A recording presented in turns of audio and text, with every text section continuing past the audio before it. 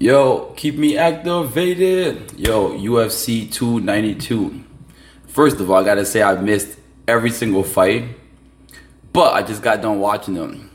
The shorties got the best of me, and the bottle got the best of me. Randomly, I'm telling everybody, yo, I gotta go, bro. I gotta go, bro. Seen these three, I said, hold on for a second, bro. Before you know, I'm shotgunning 4 beers back to back. But yo, UFC 292. First of all, Wei Lee is a bad beat. I think it goes like this. It goes Amanda Nunes, then Wei Lee. And Wei Lee is working her way up there, and that's a fact. Talk about dominating fashion. The first round, it was like 66 total strikes she landed compared to Amanda Lemos 1 strike, which is like, what the frick? Anything Wei Lee wanted to do that fight, she was doing it. Talk about the kicks, the grappling, the slams, the elbows, the this. Pure bad B and pure activation.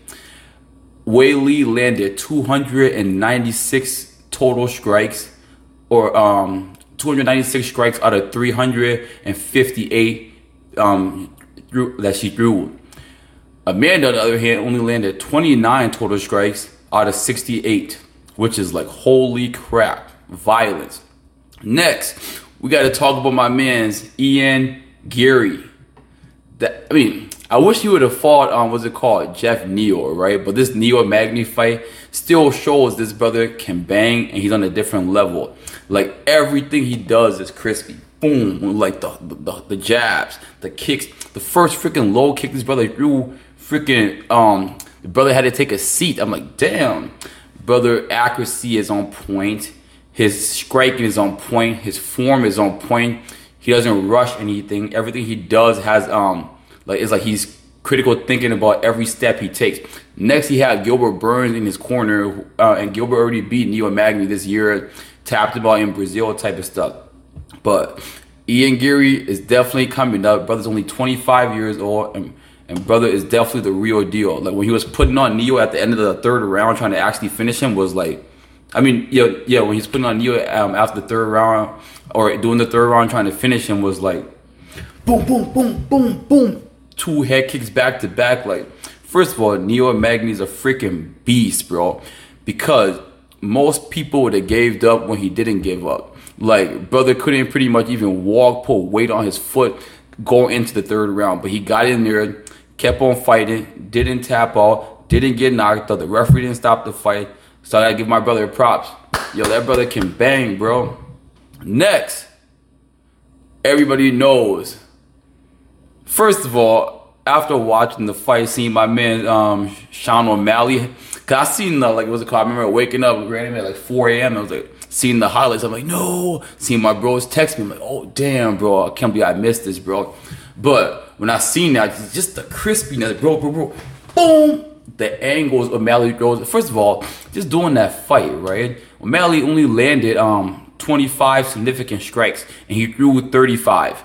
But most of those significant strikes were on the ground. So literally, I think he probably only hit Aljamain probably like maybe even 10 times before he even got him down. So just all it took was like, first of all, the first round started off all weird, just awkward stuff going on. Nothing really happening. Aljo wasn't really knowing how to get in there. Then he finally got in there, started landing those punches to the head, short little enclosed punches, but still putting up the damage and showing like he has a championship mindset. Second round started off like, oh, these boys talking now. Boom, boom, boom, boom, boom. Try to take him down. Sean O'Malley definitely got his takedown defense on point, breaking the wrist control, breaking that, getting back up, pushing up. But the brother is so patient and composed, and he came to the song Superstar. Violence, bro. Talk your stuff, brother. Then next, I feel like nobody gives his brother respect because he just seems like one of those guys like, yo, get out of here, kid. All you do is like smoke trees, and you have like, you think you're like, you know what I mean? Just like, how do these young people say D-gens, whatever it's called? Whatever that means, right? But Sean O'Malley is definitely the real deal. Brother is 17-1. He's only 28 years old. And I definitely want to see this Aljamain Sterling rematch, because I feel like Aljo will take it to a different level of like, yo, after all that standing up let's bang, bro. Let's get it dirty. I feel like he's gonna go more so with the route he did against Peter Yan, the second fight, when he just kept on going for like the back position. Went for like 21 or went for like 23 takedown, landed like 21 or some crazy stuff like that. But yo, we gotta give Aljamain his props.